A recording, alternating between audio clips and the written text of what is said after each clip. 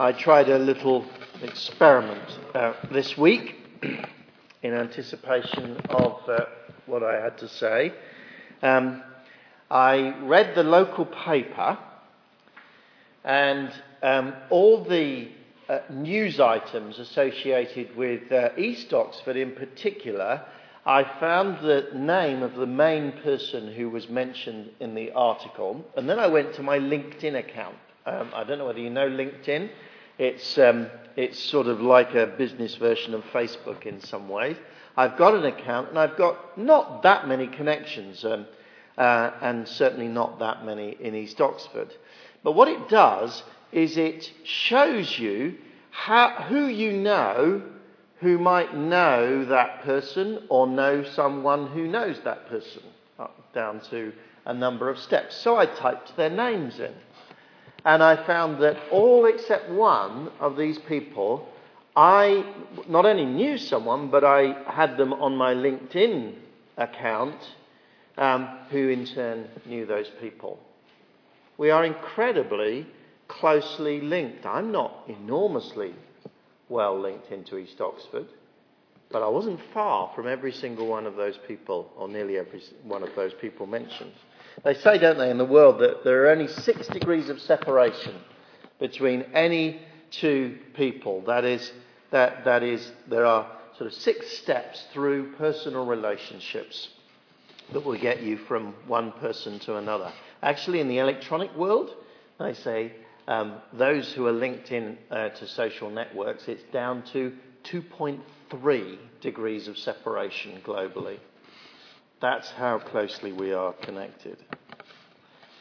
And that connectedness that we have actually creates cultures. An average person, particularly European people, an average modern Western person thinks of themselves as an autonomous, independent individual. We think we make decisions entirely independently. But actually, because of this linked-inness, again and again we discover, if we look a little bit closer, that we don't make decisions independently. Let me give you a couple of examples. One on a relatively small scale. It's increasingly popular in counselling and psychiatric circles to talk about families as systems. That is, it's not just so much a group of individuals who are independently somehow interacting with each other in a family, but the family collectively is a system. One friend of ours who is not a Christian, who's a psychiatrist who does work with families, says that it's often as interesting to think of what goes on between the individuals as what goes on inside the individuals. Indeed, the individuals often sort of disappear, and there is just a set of interactions that needs to be unpicked. Our linked-inness, you see, binds us together somehow in patterns. Or another example. When I watch general elections, I find it every time astonishing that up and down the country, by and large, the shift, either to left or right or whatever, the political shift is pretty consistent.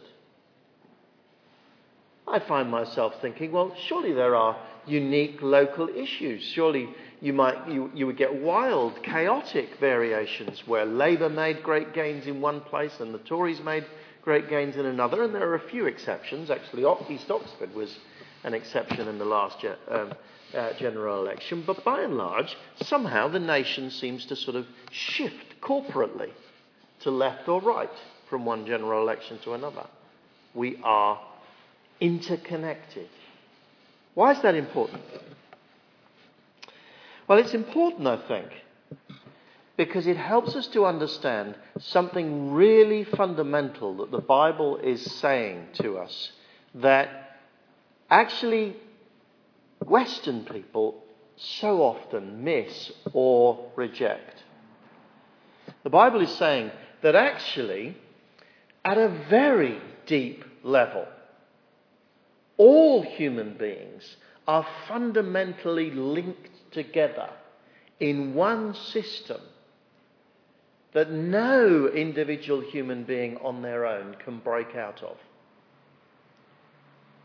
And that's a whole new way of thinking about what it means to be human.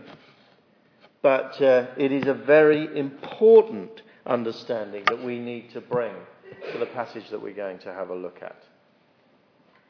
Because here, in the second half of Romans 5, the Apostle Paul is going to say that there is the problem that we face in our relationship with God and our alienation from God is not just my problem and can't just be broken free of by me making an autonomous decision. It is humanity's problem collectively. And only something really radical that breaks apart that network can set us free from the problem common to all humanity. Let me show you. But just before we get there, let me just remind you, particularly if you haven't been with us in Romans, what the Apostle Paul has been saying. He is saying that he's going to explain, particularly in chapters 1 to 8, he's going to explain the gospel as he understands it. And the gospel, he says, has two elements to it. It's summed up in Romans 1:17, where he says the gospel is that those who are righteous by faith will live. And in Romans 1 to 4, that chapters 1 to 4, he's explained what he means by being righteous by faith. And he's explained it this way. He's saying we get right with God. God deals with our sin through and only through faith in Jesus Christ. Jesus died on the cross for our sins. He paid the penalty for our sins. And all that we can do and all that we need to do is put our faith in Jesus, and then we are right with God. We are righteous by faith. That's what we saw leading up to Christmas. But now, we started last week to see what he begins to tell us about in Romans 5 to 8. And there, he's explaining to us what it means to live. And if you were here last week, Romans 5, 1 to 11, he said, he started off his argument by just saying, God doesn't put you right with him, make you righteous, and then somehow walk away from you. No, God makes you right with him, and that in turn reconciles you to him, and that reconciliation that we enjoy with God means that God stays with us throughout our life and on into eternity, and that is the life that he's talking about. Life with God, life in which God pours out his love into our hearts by his Spirit, as he says in Romans 5:5. Life which comes from being united with Jesus, so that just as Jesus rose from the dead, so we, as people united with Jesus, are promised resurrection life. Those who are put right with God, they will live, because God comes alongside them and sticks with them. That was his introductory statements in verses 1 to 11. But now in verses 12 to 20, he wants to start to unpack that in a little bit more detail. And he first of all wants us to see what I've started to talk about, that we are locked actually into a whole web of patterns of behaviour and lifestyle which we on our own cannot break free of. No, he's saying in verses 12 to 14, sin and death that comes from it are deep, universal problems for all human beings. And we acquired that fundamental problem, he says, originally, historically, through one man. Verse 12. Therefore, just as sin entered the world through one man, and death through sin, in this way death came to all people because all sinned. There are at least three things that we need to notice from that introductory statement. The first is this. He is assuming that death is the penalty for sin. Did you notice that? Sin entered the world and death through sin. So that's a fundamental biblical understanding. It started with Adam and Eve. They sinned against God and they died. To sin against God is to reject God. And God's just response to that is to reject us. And that finds its expression in our life, in death, and in eternity, in what the Bible calls the second death, separation from God. But the second thing that we need to understand, which is the main thing that he's saying, is that came to all human beings as a result, first, of one man's sin, the sin of Adam. Somehow, when Adam sinned, we read about it in the Bible back in Genesis chapter 3. Remember, Eve took the apple and gave it to Adam, and Adam is held responsible ultimately for what they have done collectively. When Adam sinned, that introduced a problem, not just for them, but for all of their descendants after them. We are linked in. We are connected. We are bound together in that way. And at the deepest level, says the Apostle Paul, we cannot break free of that. It's as if a virus was added into our genome and gets expressed generation after generation. It's as if some infectious disease has come. And it is universally the problem of mankind. That does not mean, though, says Paul, that any one of us is somehow innocent because we are bound up in that. He makes it very plain. Death came to all people because, not they were all passively victims, because all sinned. That is, and it is something we sense in ourselves. We are still responsible for our actions. I may be, when I vote, part of a whole sort of shift of humanity that goes on in the UK, but I'm responsible for my individual vote. I may be in the family part of a whole network of relationships in the family that means I'm locked into difficult behaviour patterns, but I'm still responsible for the individual things that I do. And I sense that. And it's the same with our responsibility towards God. We are both locked into that wider problem and responsible for the things that we do.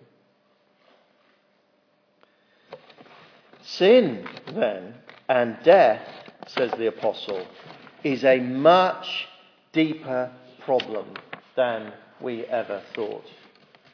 The 11th century Archbishop of Canterbury wrote in a meditation that he wrote on God that he came to God thinking, yes, he was a sinner, and there were things that needed to be sorted out in his life, to be repented of. But as he came to know God more, he realised he wasn't just a sinner, he was utterly lost in sin.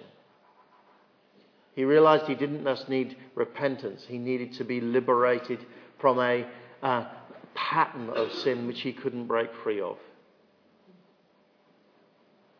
He realised his need was deep and profound.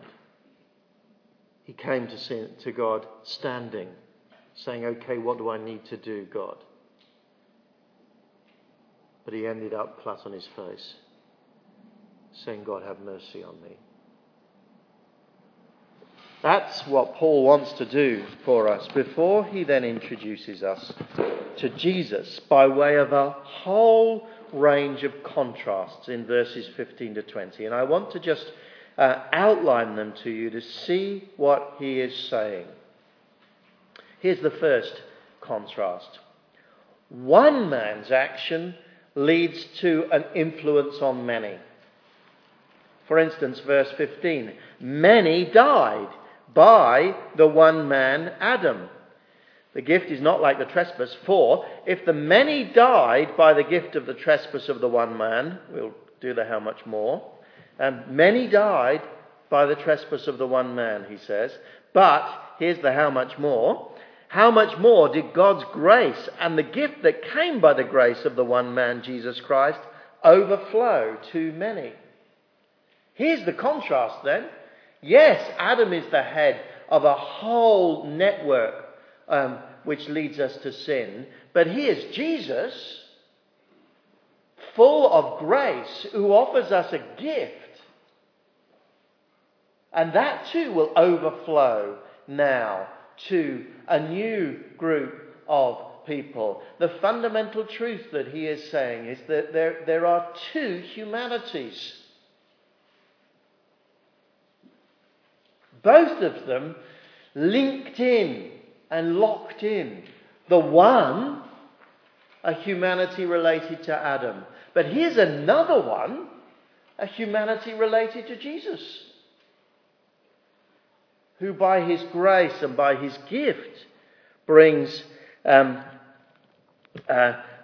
wonderful gifts to many.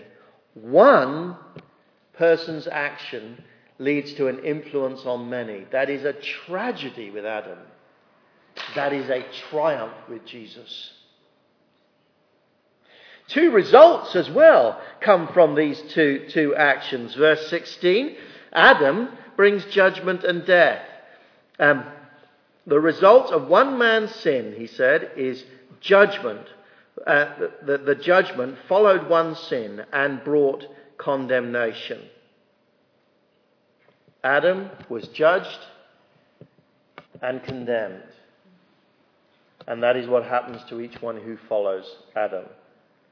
But here's the contrast. From the other man, Jesus, comes justification. The gift followed many trespasses and brought justification. Jesus comes upon humanity filled with many trespasses. And he now gives a gift that brings justification, this status of being put right with God. Or the two results are contrasted again in verse 17. First of all, from Adam came death. The trespass of the one man, through the trespass of the one man, death reigned through that one man. But here's Jesus again. How much more will those who receive God's abundant provision of grace and the gift of righteousness reign in life through the one man, Jesus Christ? Jesus brings grace. He's already explained. Jesus brings righteousness. We are put right with God. And the consequence, he says, is that life. The actions of the two men, Adam and Jesus, are different. Adam trespassed, verse 18. One trespass resulted in condemnation for all people. But Jesus did a righteous action, verse 18 again. One righteous act resulted in justification and life for all people. Adam's action was disobedience. The disobedience of one man, many were made sinners, verse 19. But Jesus' was obedience. Through the obedience of the one man, the many will be made righteous. They are contrasting actions. And the mechanism by which the consequences flow down in these two great pyramids is different as well. That's what he's explaining in verses 20 and 21. The law was brought in, the law to Adam's people, but actually what it did, God's rules didn't actually sort people out. It simply clarified and showed them how far they were from obeying God. The law was brought in so that trespass might increase. But then, and on again in verse 21, we find that this trespass, this sin, reigned in death. But the mechanism is contrasted in Jesus in verses 20 and 21. Because grace comes in through Jesus. The free gift of grace.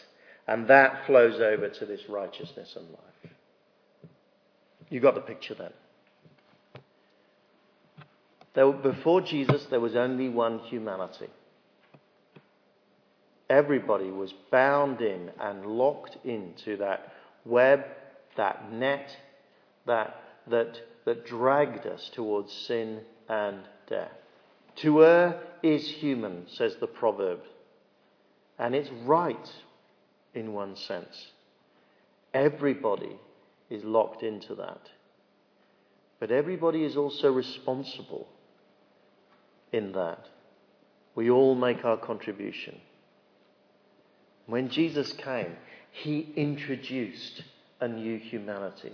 He not only died on the cross for our sins to make the way for our forgiveness, he took people from this old humanity and brought them to himself. So that now they are with him and linked in and locked in and networked in to him. And those people are not only promised that they're forgiven, they get righteousness. They're promised that they get life. Now I want you to see just one thing this evening. And I want us to see it really, really clearly. What Anselm saw.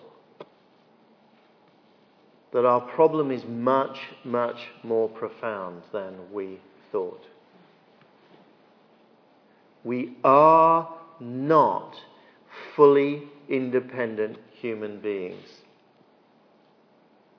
We cannot just click our fingers and break free of this universal problem of mankind. It is an illusion. It is an imagination, particularly of the Western mind, that suggests that.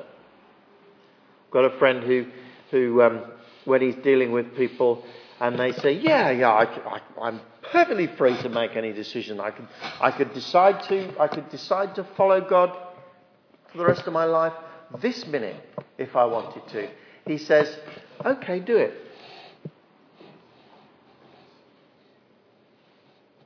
And of course they don't. Because they can't. That's the truth. That's what the apostle is telling us. To be a descendant of Adam, to be a human being, is to be a person locked in and in deep trouble. If we don't realise that, we will not realise the greatness of what Jesus has done. Jesus, you see, not only died on the cross to forgive your sins, he created a whole new humanity. And then he set about not only to come and say, please make a decision to follow me, but to come and personally take person after person out of that spider's web that they were trapped into and change their hearts and break them free from the networks that they were locked into and bring them to himself. That is how great Jesus is. He rescues you. He creates that new humanity. He is the most glorious Saviour. If you are a Christian here this evening, the reason that you're a Christian is because Jesus did that for you. He is an extraordinarily great Saviour. And if you're not a Christian here this evening, then it is not a matter of you just having a little think about it and deciding whether you'll follow Jesus. What is wrong in our hearts is far, far deeper than that. People only come to Jesus because they fall on their knees and they say, please, I can do nothing. I am stuck. I am locked in. I am bound in this. Please break me free. And he does. And he takes us out of that old humanity and he plugs us into this new humanity. And then he links us in such a way that now we're bound in here. And the webs and the networks that once dragged us down now drag us up. And he stays with us forever. It is his grace. It is his gift. He not only gives righteousness, he gives life because he creates a new humanity. If you are a believer here, you are a new creature, a new human being, no longer locked into Adam, now locked into Jesus.